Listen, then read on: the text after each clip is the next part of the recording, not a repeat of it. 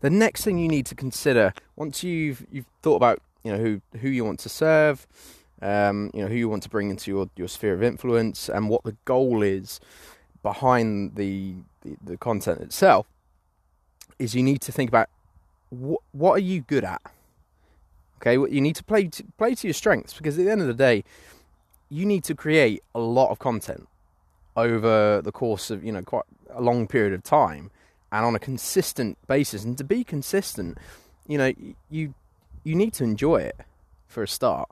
If you're someone who likes writing, then the best route would be to go start blogging.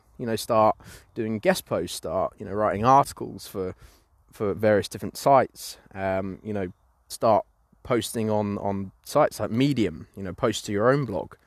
Okay, because ultimately, as I said, if you don't enjoy it, then you're not going to continue it for a long period of time. You might do it. You might get a spark of motivation and go, yeah, I'm gonna post for this whole week, and I'm gonna keep pushing it. I'm gonna do 3 blog posts a day, and you burn out. You burn out way too quickly, and that's not the idea here. We need to develop a large amount of content over a long period of time. If you're someone who prefers being on camera, do videos. Become a YouTube. A YouTube. I was going to say guru, but become an influencer on YouTube. Okay, if you don't like being on camera, but you like talking, start your own podcast. Okay, there's different ways of doing it, and there's really no best platform in that respect, because it all depends on your strengths and where your audience spend their time. The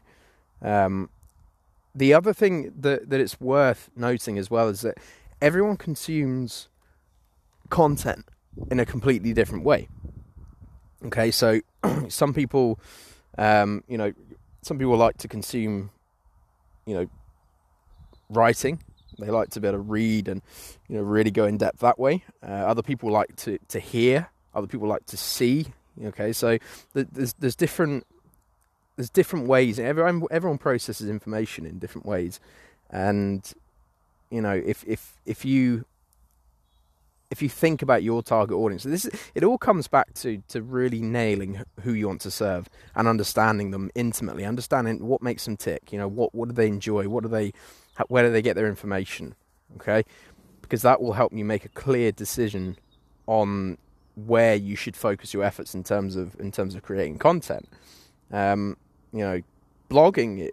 in itself is just a way to communicate.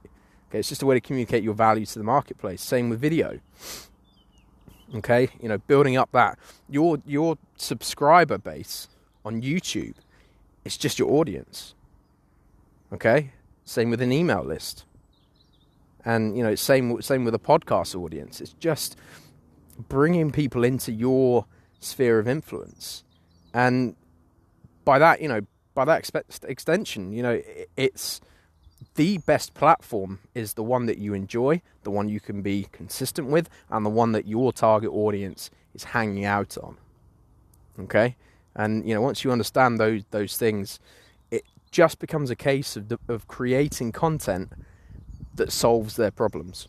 Okay, think about all of their problems, challenges, and pains. List them out. Literally, make one big list, as many of them as you can think of, and start thinking about how you can create content based around those problems and issues, and think about how you can help people get a quick win. Think about how you can help them solve their issue as quickly as possible with that content, and don't hold back as well. Don't be afraid to create in-depth, really detailed, good quality content, because that's what attraction marketing is all about. Okay, people will absorb your information, they'll absorb your content, and they'll be thinking, wow, this, I'm getting all this stuff for free. It's awesome stuff. And what can I get if what's he selling? How good is the information that he's selling? Of course you'll get the people that will follow you and never buy.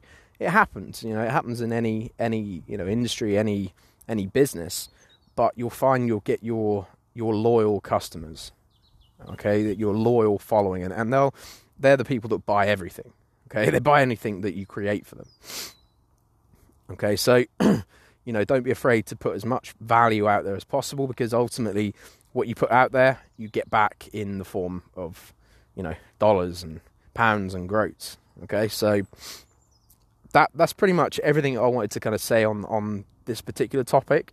Just remember, think about what you enjoy, where are your audience, play to your strengths, and deliver content that helps and solves people's problems around their particular issues. All right, so that's pretty much it for today, and I will see you in the next podcast.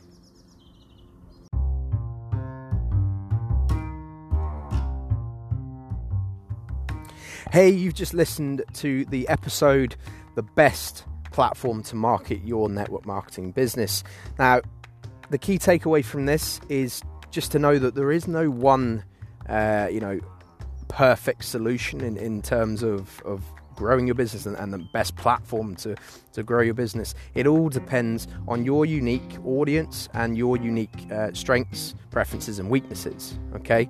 And I encourage you that whatever platform you choose, make sure you play to your strengths, create the content, the best content you can to solve your customers' problems, and make sure you meet them where they're at, okay? This is where it comes down to doing your research, okay? I hope you've enjoyed today's episode. If you enjoyed it, I encourage you, sign up to our podcast, become a subscriber, keep looking out. We're always bringing out new content.